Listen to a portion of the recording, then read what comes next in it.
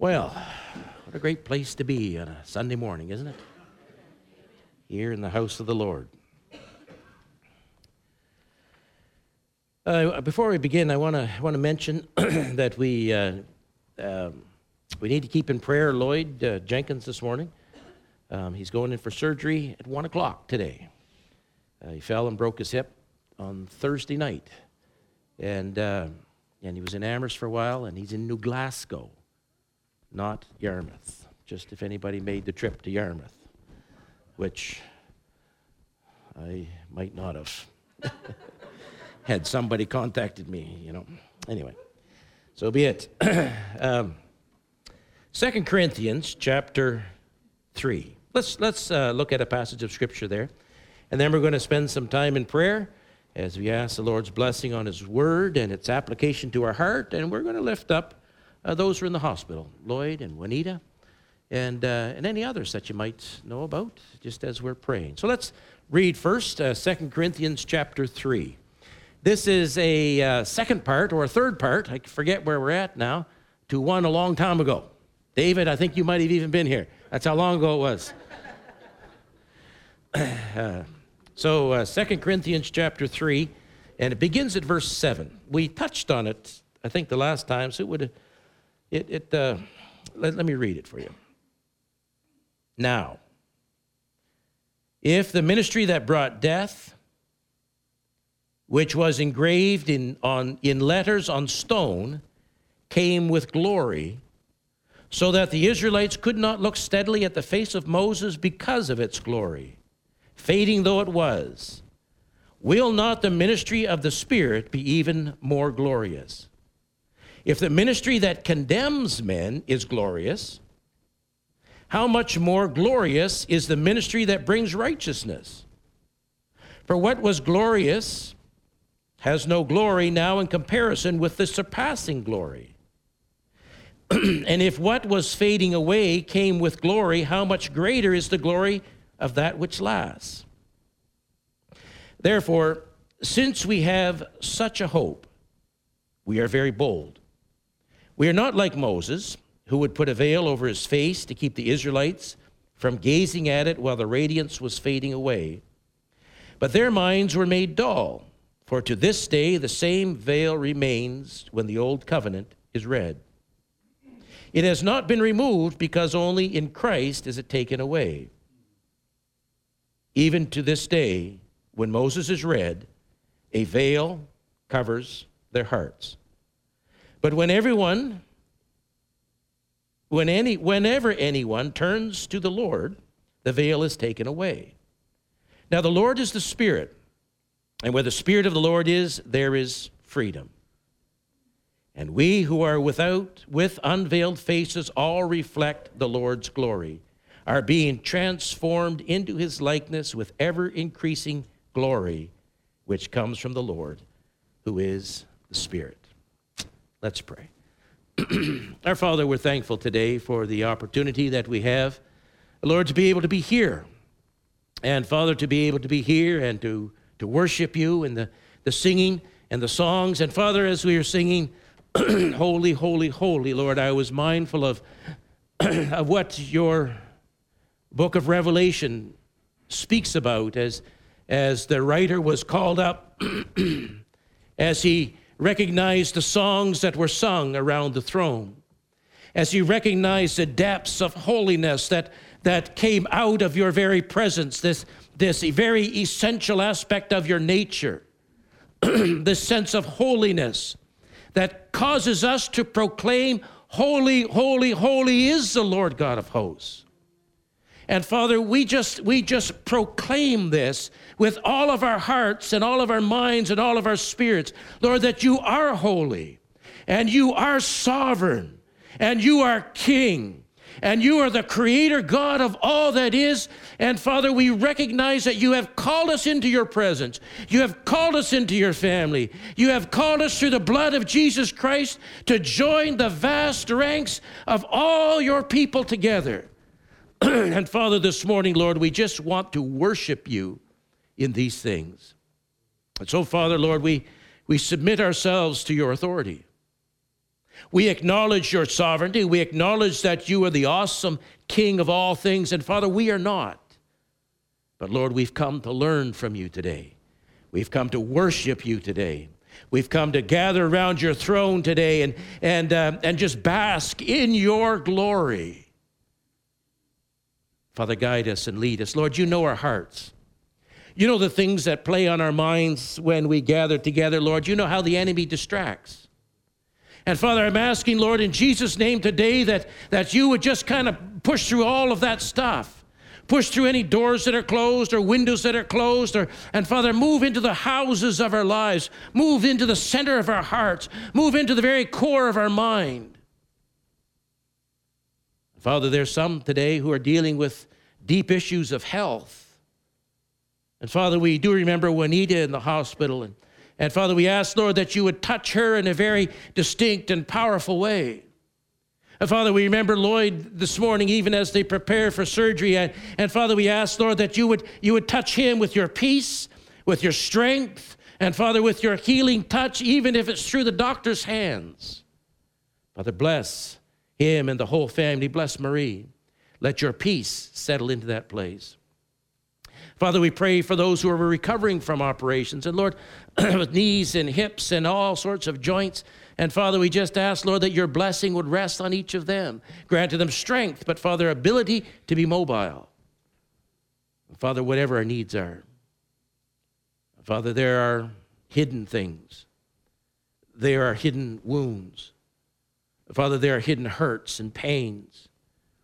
There's loads of burden and agony that we carry around with us while smiling on our faces. And Father, I'm asking today in Jesus' name that your peace that goes beyond all understanding would settle into these hearts and lives. And Father, that they would remove the backpack of agony, let it fall to the ground under the cross and rise up again as a new person through the risen Lord who is our King, who is our guide, who is our Savior.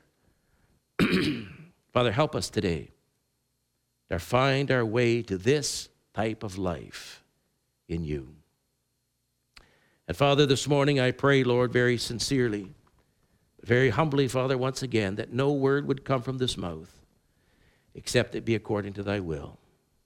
Father, if it be possible, might you clothe yourself with this form. Guard and guide everything that I say. Father, for we want to know, thus saith the Lord. So, Father, lead us. Holy Spirit, claim that promise. Claiming it again today. John chapter 16, Jesus promised that you would come. He would send you. You would be listening around the throne, and you would deliver to us the things the Father desires to say. So, Father, Holy Spirit, Lord Jesus, speak into our hearts today.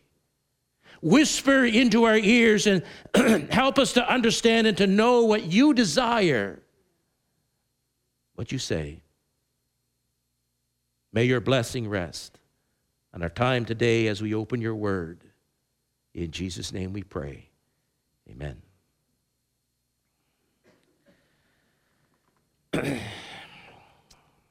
Notice this passage. This is kind of a, I don't know what I think about this, tell you the truth. You ever read the Bible and you think, I don't know what I think about that? Probably you've never done that. Every once in a while I come across verses and passages of Scripture and I think, well, I don't know if that fits my theology. You know, I know it's in the Bible, but my theology's not wrong, so something's not right. But notice here, it says, and think about what he's saying. Let's go through this just a little, just kind of slowly. And this is what it says. Now, if the ministry that brought death, that doesn't sound like a gospel message, doesn't it? If the ministry that brought death, what do you think about that? How's that go for your theology? If the ministry that brought death, which was engraved in letters on stone, came with glory, so that the Israelites could not look steadily at the face of Moses because of its glory, fading though it was, will not the ministry of the Spirit be even more glorious? Well, what is the ministry that brought death? I mean, what is he talking about, death? What does he mean? What does he mean by this? You mean the gospel brings death? Is that? Well, no, the gospel, which we would refer to the gospel actually just only means good news, by the way. So if you have the Bible, that says the gospel of the good news, it's gospel of the gospel, right? Kind of that. But he's talking about here about the old covenant. He's talking about here about the time of Moses. And so you know it, but I want to just refresh our memories really quick. So let's, we're not going to spend a long time on this, I promise, because I'm going to be done in, a long time. But in Exodus chapter 33, we got the passage here, and you know what it is. But let me go through it. If you want to follow along or note it down, you can, because this is pretty cool, and it's very applicable to today. And so Moses is leading the people out of Egypt. They're all out, and they're traveling now, and he goes up the mountain, right? He goes up the mountain, there he meets God. So a lot of the people, although they were God's chosen people, didn't really know what that meant. Our first clue is this. Although they were God's chosen people, they didn't really know what that meant. So God was about to reveal himself to them, right?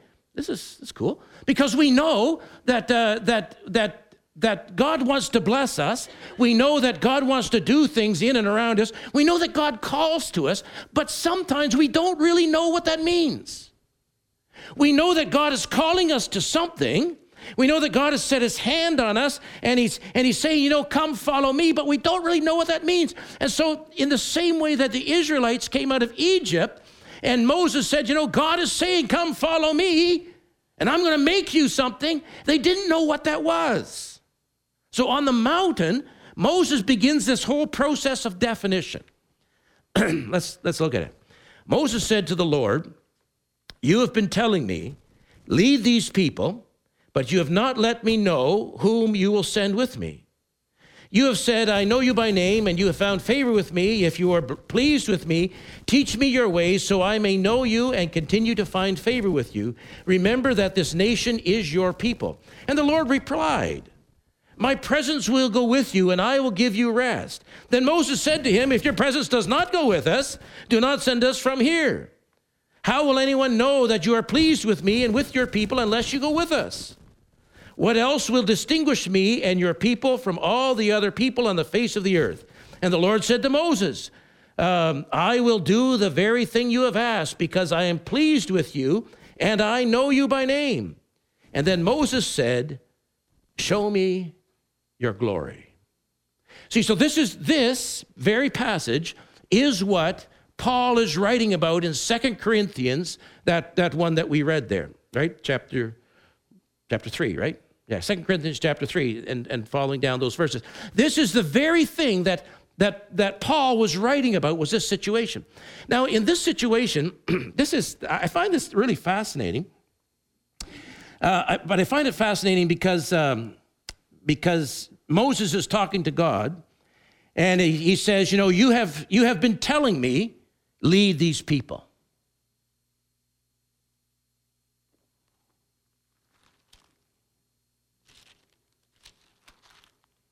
There's only a few more chapters left in Exodus, right? There's 40, right? 40 chapters. This is chapter 33. So what has he been doing for 33 chapters? Right, that's the question. He has been leading the people of God for 33 chapters. Now we know, because we talked about it a few weeks ago, he has been leading the people for 33 chapters. 33. The first 2 chapters of Exodus cover 80 years of his life. 80 years. Now, if I were to say to you, John, you're 80 years old, close, aren't you? Okay. You're probably only. Okay, we won't go there. But if I were to say, John, okay, summarize for me the last 50 years of your life. Tell me. Oh, okay. There's the encyclopedias of the world are not large enough to cover what could be. We won't go there. Okay, good idea, John. So, but for 80 years, you would think that in 80 years, Moses would have something to say.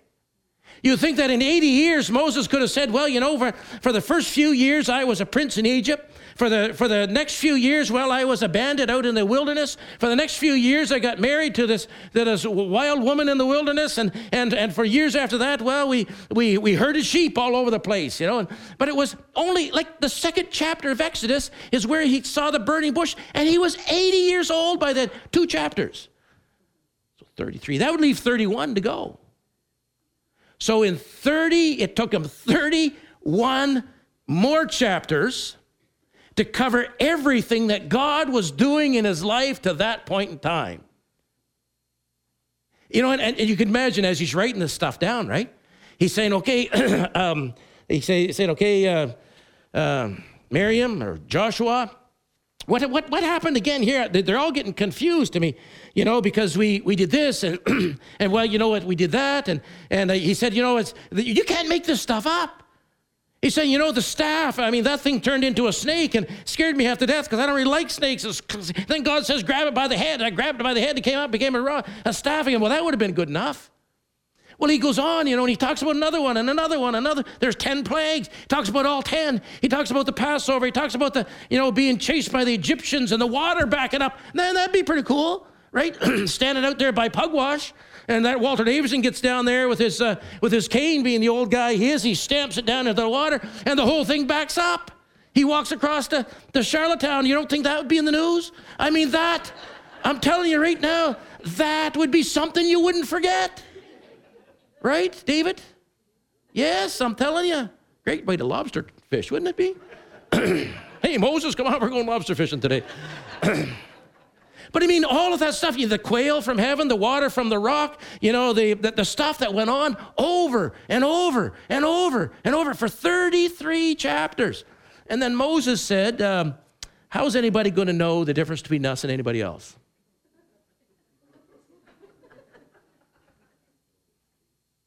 How does that happen? How does that happen? Then the Lord says, my presence will go with you, and I will give you rest. And Moses said in verse 15, if your presence does not go with us, do not send us from here. Well, God just said, my presence will go with you. And Moses said, well, if you're not going to do it, just, you know, talk to somebody else. Well, God just said, I'm going to send my presence with you. Well, if your presence doesn't go with us, I'm not going. You know, and God said it again, right? He said it right after the next verse. He said, where did it say? Verse 17, you know, the Lord said to Moses, I will do the very thing you have asked, because I am pleased with you and I know you by name. And then Moses said, show me your glory. Now, this is curious here, because there is a temptation that we have to believe that the glory of God is manifest in miracles. Right? Is that not a temptation we have? We say things like, well, you know, if in this situation, if God is healing people, if in this situation, if God is delivering, you know, people from demons, in this situation, if God is doing this, God is doing that, that's manifesting his glory. But that's not what Moses is saying. That's not what he's saying. He said, all of this stuff is happening. All, you know, the water and the manna and the quail and the plagues and the Passover and all this stuff is happening, but show us something that will distinguish us from everybody else. Show us your glory. So my question then would be to Moses, did you not see the glory of God in the signs and wonders? His response would be, no. I saw evidence of supernatural events, but that's not the same as the glory. Curious. So let's turn over to chapter 40 of Exodus, because I believe that's where we find something here.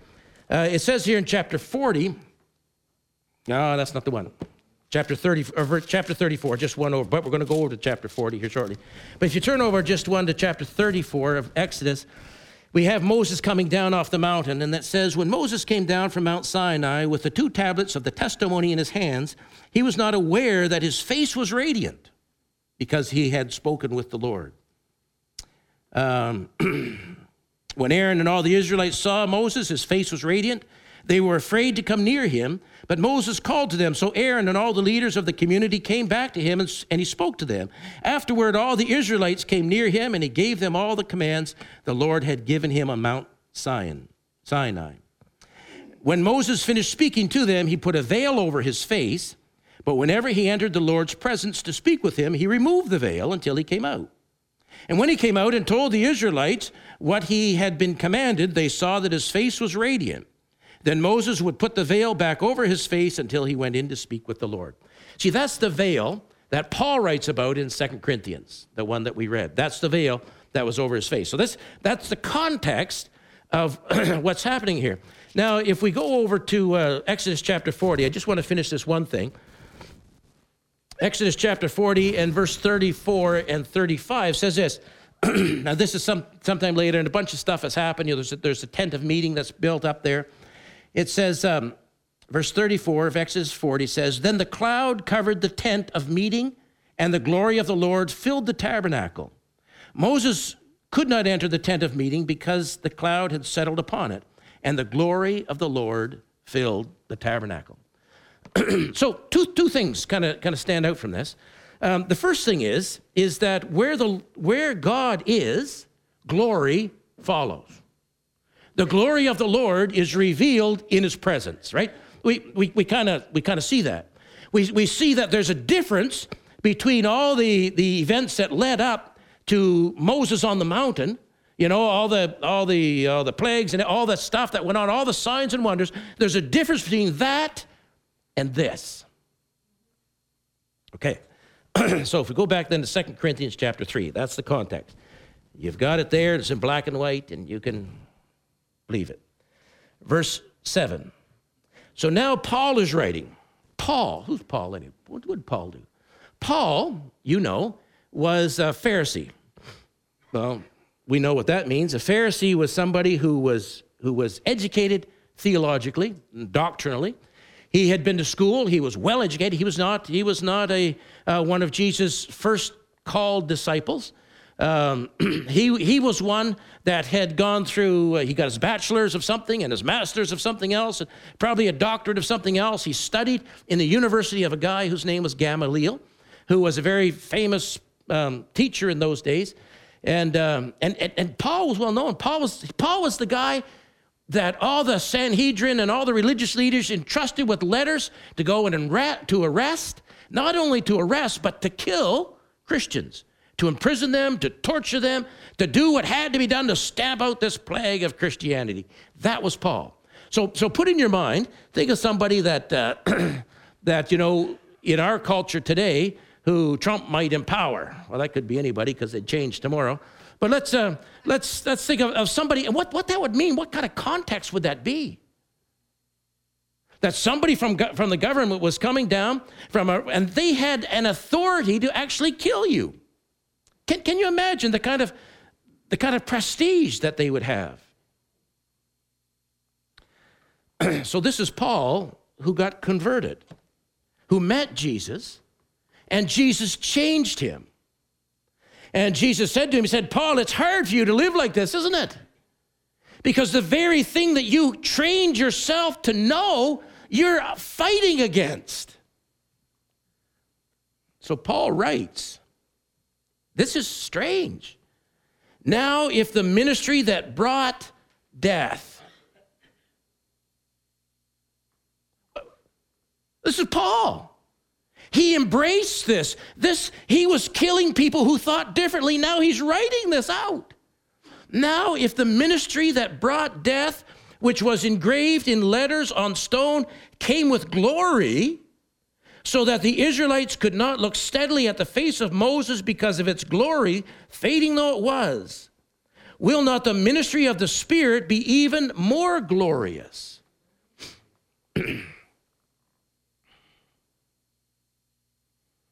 The ministry that brought death.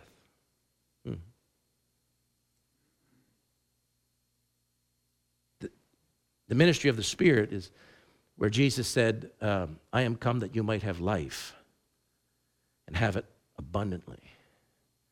See, there's polar opposites here.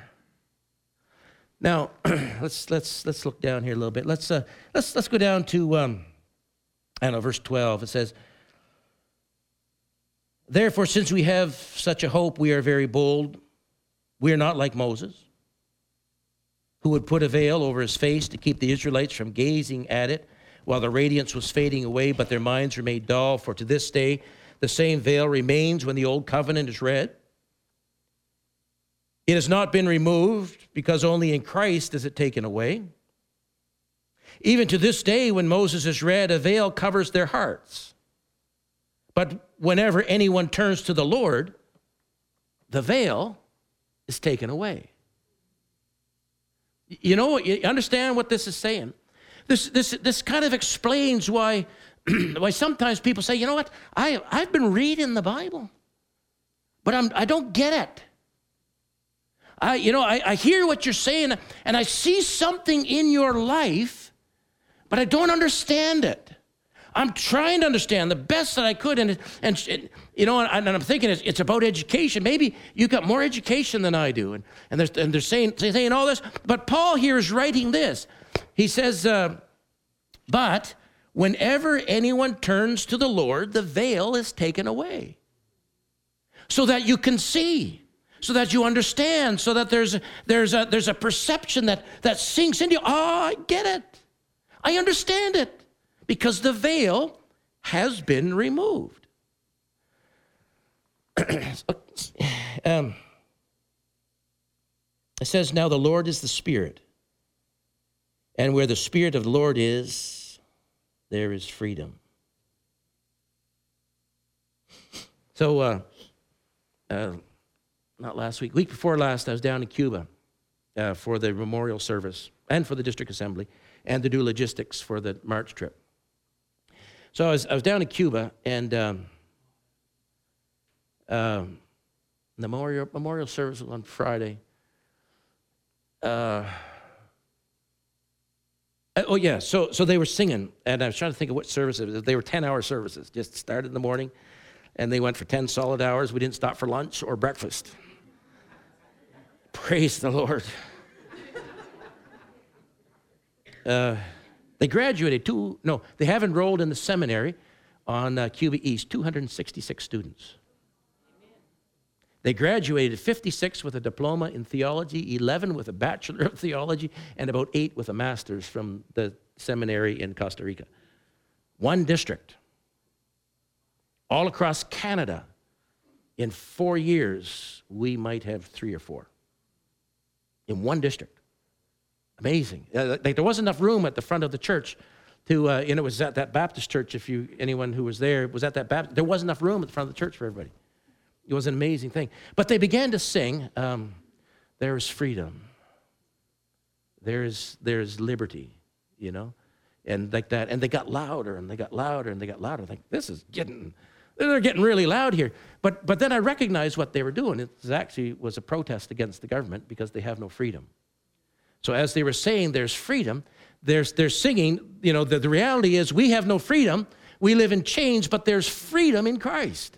We are free in Christ, even though our bodies are not free, right? And I thought, this is kind of a protest, but also it's more than that. It's a proclamation of the glory of God to bring freedom in the midst of bondage, which I've never thought of that before. But what the writer here is saying, the veil is taken away. Okay, so and the veil is what clouds or hides the glory of God that's manifest on the faces of his people. It hides the glory of God, and as the veil is taken away when we accept Christ, that's what he says, whenever anyone turns to the Lord, the veil is taken away.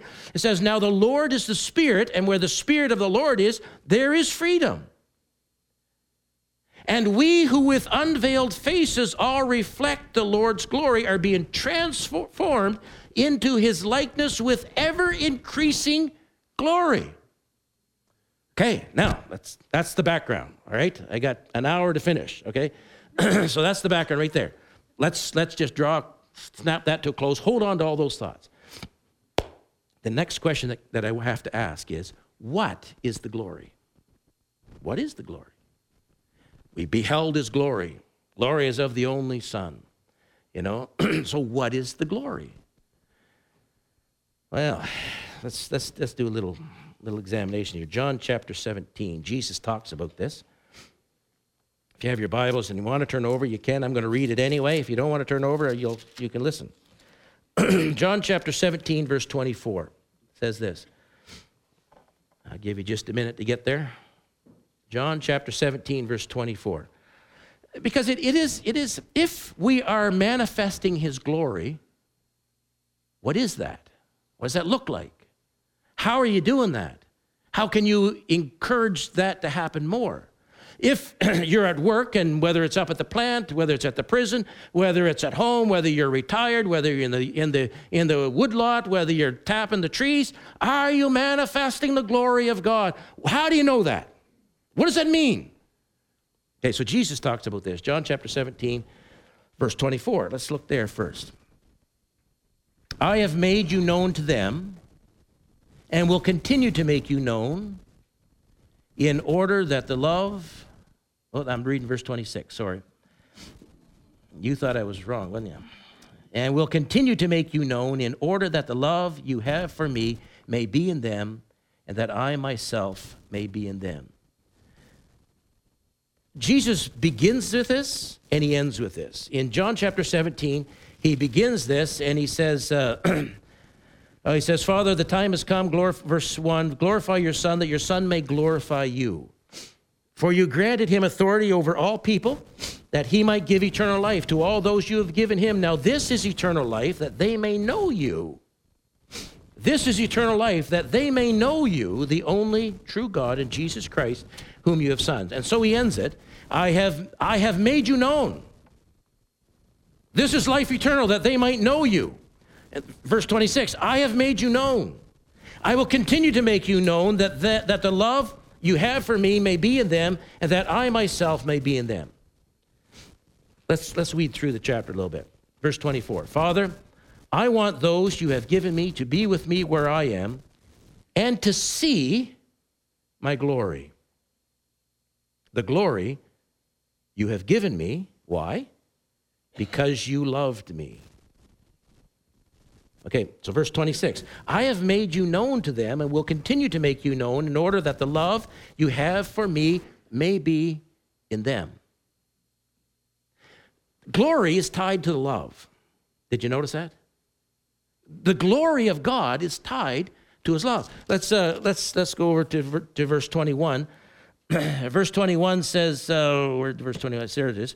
He says, verse 21 of John chapter 17, I have given them the glory that you gave me, that they may be one as we are one, I in them and you in me. Again, so then the glory is not only tied to his love manifest in the life, but it's tied to his presence manifested in our lives.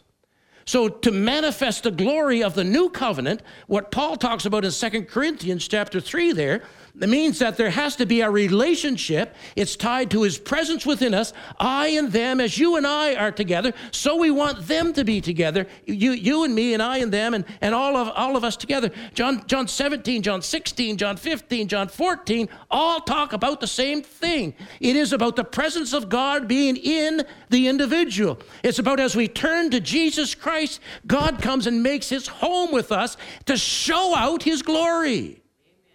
And his glory shows out in his love.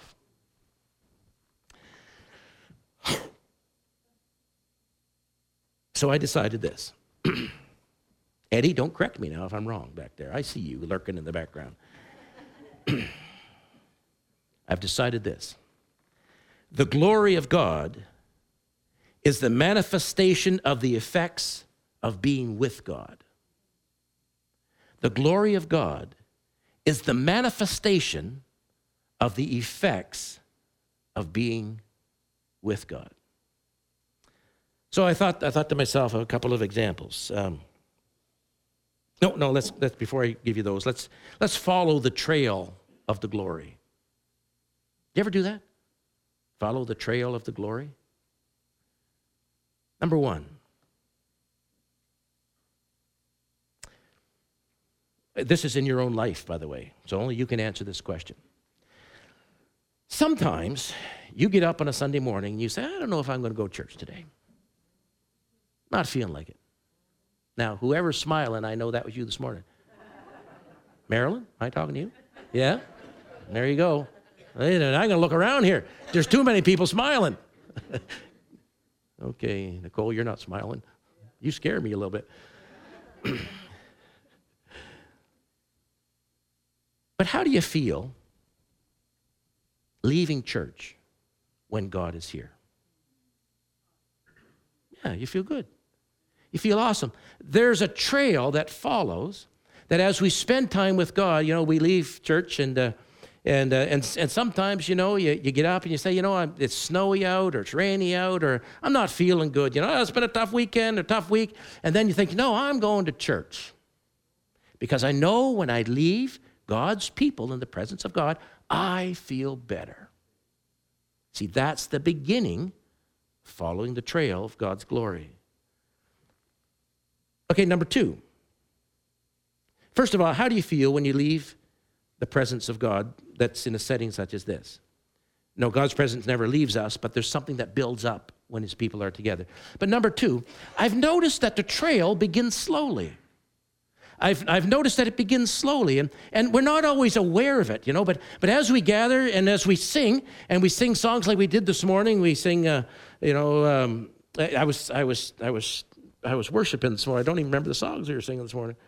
But as we were singing them, I thought, yeah, Lord, I can feel your presence beginning to grow. It's beginning to manifest. It's moving up through, and sometimes as it's happening, you're thinking to yourself, okay, I just can't stay seated anymore. I got to stand up because the glory is growing. The sense of God's Spirit is growing. Things are growing up inside us, but it always begins slowly. And number 3, you follow the trail of God's glory, and you always find this, that you can stop at any time. Number 3 is that sometimes we settle for this much. We settle right there.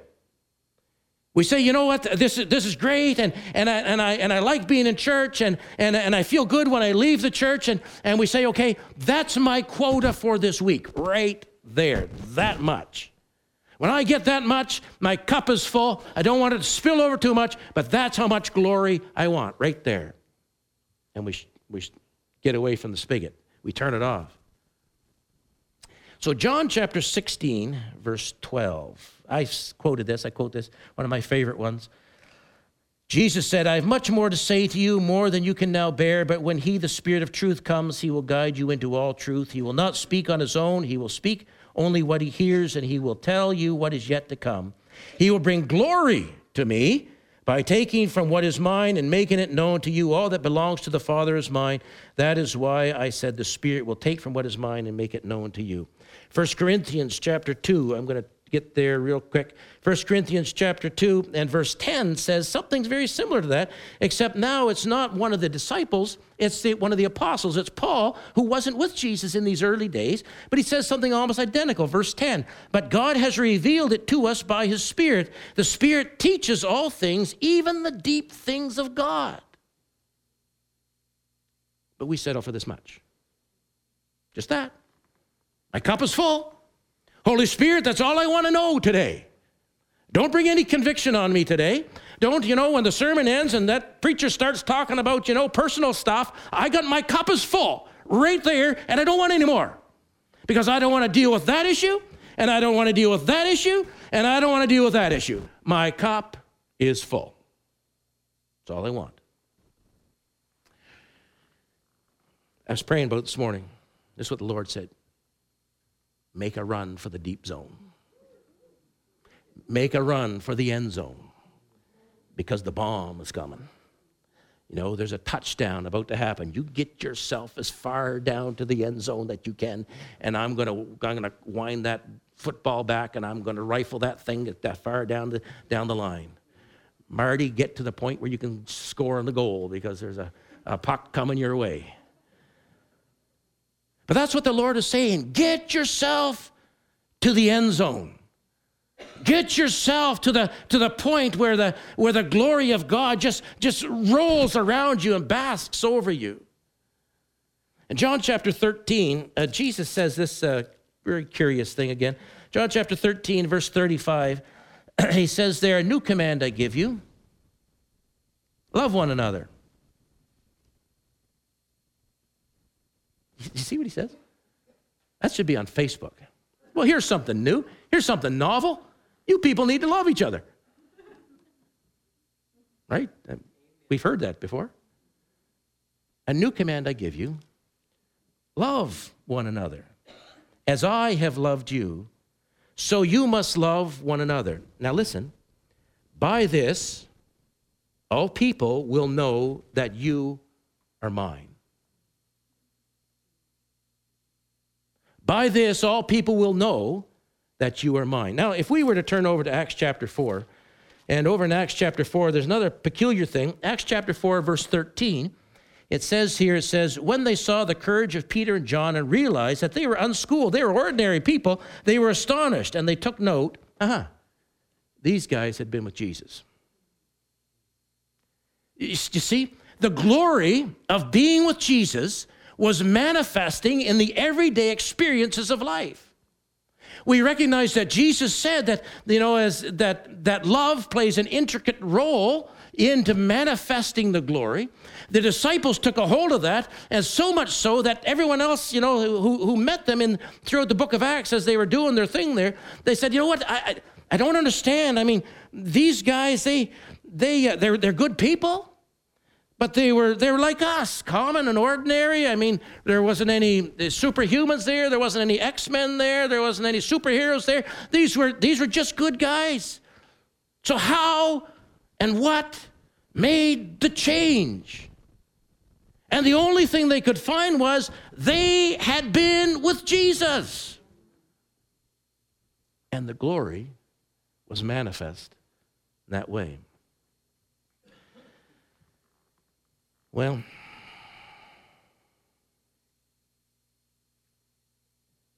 remember when you're little and you go to camp? Remember that? Remember those days? Or maybe you're big and you go to camp. Maybe we've never been little. I wonder sometimes, look in the mirror, I'm walking on a treadmill now. I know you notice a difference, right? Yeah.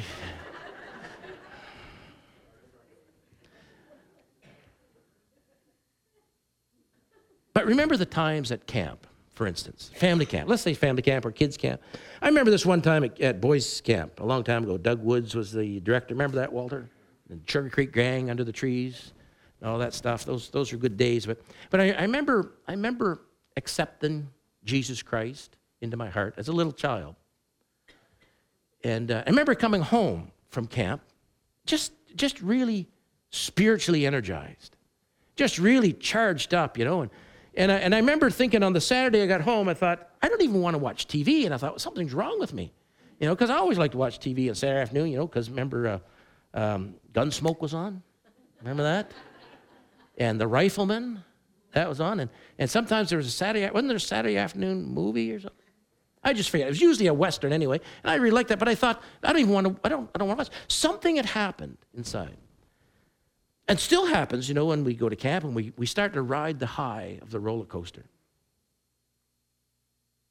When sometimes people go down to Cuba, that happens because we have services in the morning for 4 hours and services in the evening for 4 hours, right? So it's 8 hours a day we're kind of worshiping or in church or something like that, and then you come back and you're on this high because the glory of God is manifesting because you have spent so much time in His presence. It's not about a location necessarily, it's about time in the presence.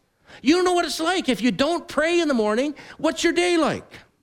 You know what it's like if you do pray in the morning, and if you pray extra time in the morning, your day goes better. You know that if you have a problem and you begin to pray about it and leave it in God's hands, things happen around you. Solutions come. Why? Because time in God's presence manifests His glory in so many different ways. That's how it works.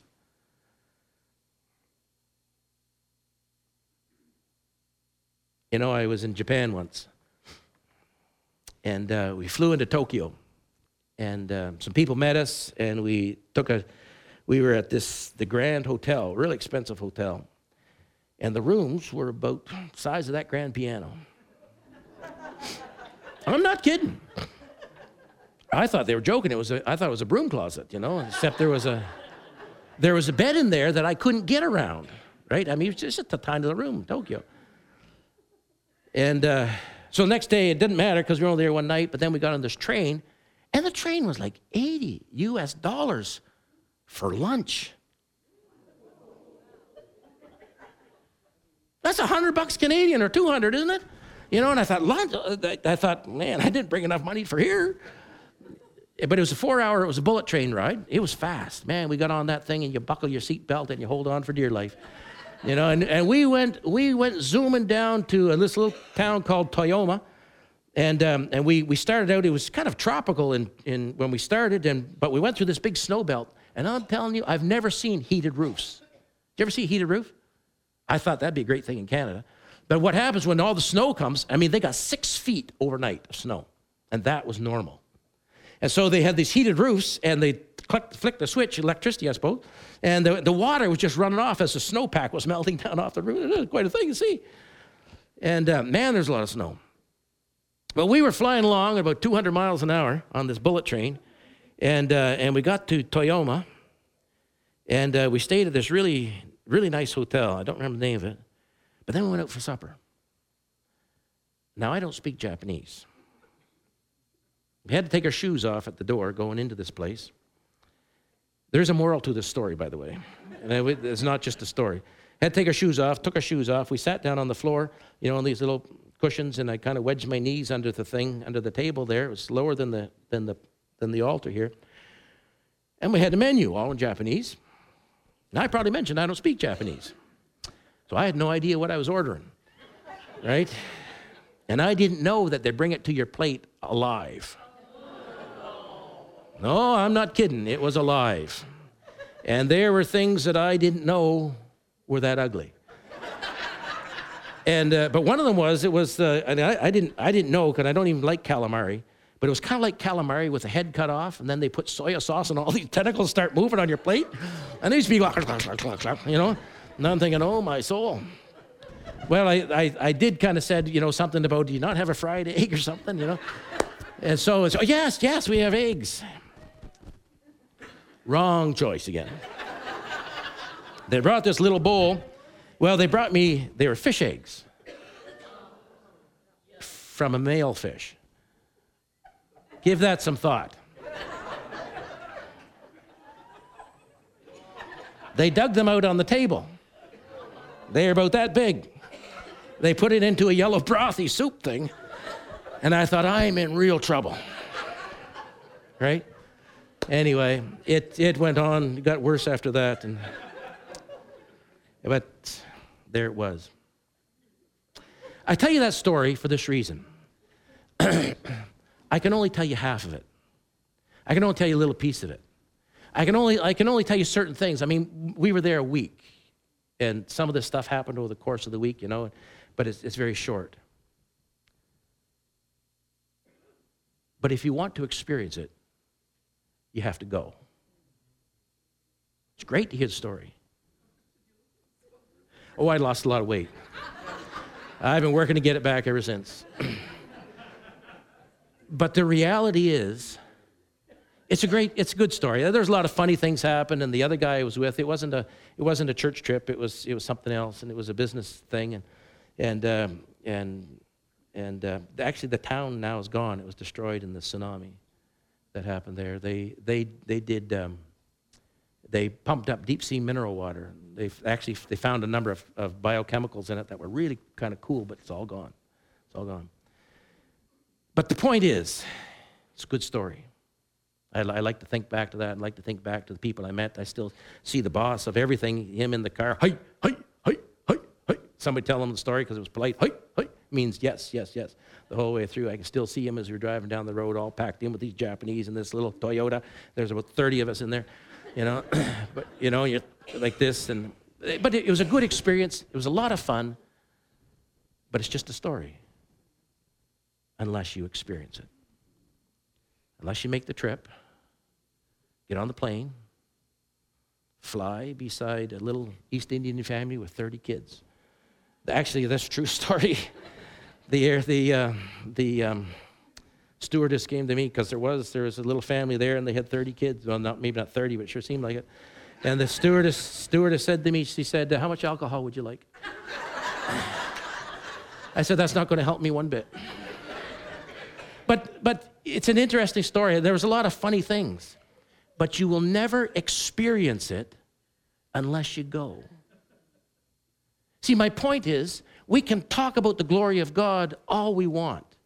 And I can explain it to you over and over and again. And we can talk about Moses. We can talk about all the plagues. And we can talk about everything. But if you don't get on the ship to get there to experience, it's just going to be a story. And Jesus said, this is life eternal, that they might know you. And I have given them my glory, so that they can have the relationship with you that I have. That's our opportunity, is to have the relationship with the Father that Jesus had, that the glory of God would be manifest in the world around us. That's our opportunity. Not just to hear the story and to have, it's kind of funny, some of the things, but to experience the glory of God. And the reality is, if you don't, who will? Who will? Let's pray. Our Father, we're thankful, Lord, today for the opportunities that we have to know your presence, and Father, to know your goodness and your mercy and your blessing. And Father, you've been some good to us. And Father, we see around us your handiwork, your works manifesting in this way, that way, and other ways. But Father, show us your glory. Father, show us your glory. Lord, that all the world might see that these people have been with Jesus. Father, that all the world might come to the door of these who are here and say, I noticed something in your life that I want this something. What's the difference? How can I have this? And you say, I've been with Jesus. I got on that airplane. I got on that ship. I began the journey. I didn't stop it when my cup was just half full. I didn't stop it when I was just comfortable. I didn't stop it when I was just satisfied a little bit. I've been with Jesus, and I've been filled up every day. My cup overflows. Father, show us your glory. Father, the world is in a hateful place. If ever there was a time, Father, that your church needed to be alive, it's today.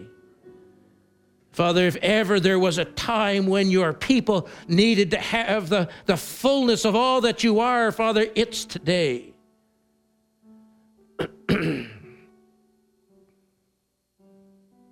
Why not us?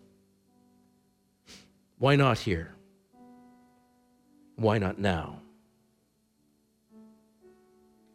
Father, guide us as we sing this last song. Lead us, Father, according to your truth.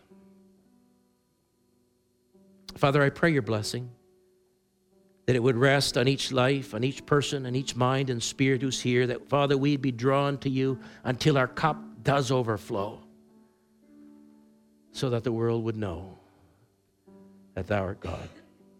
Lead us, Father, in Jesus' name. Amen. Let's stand while we sing.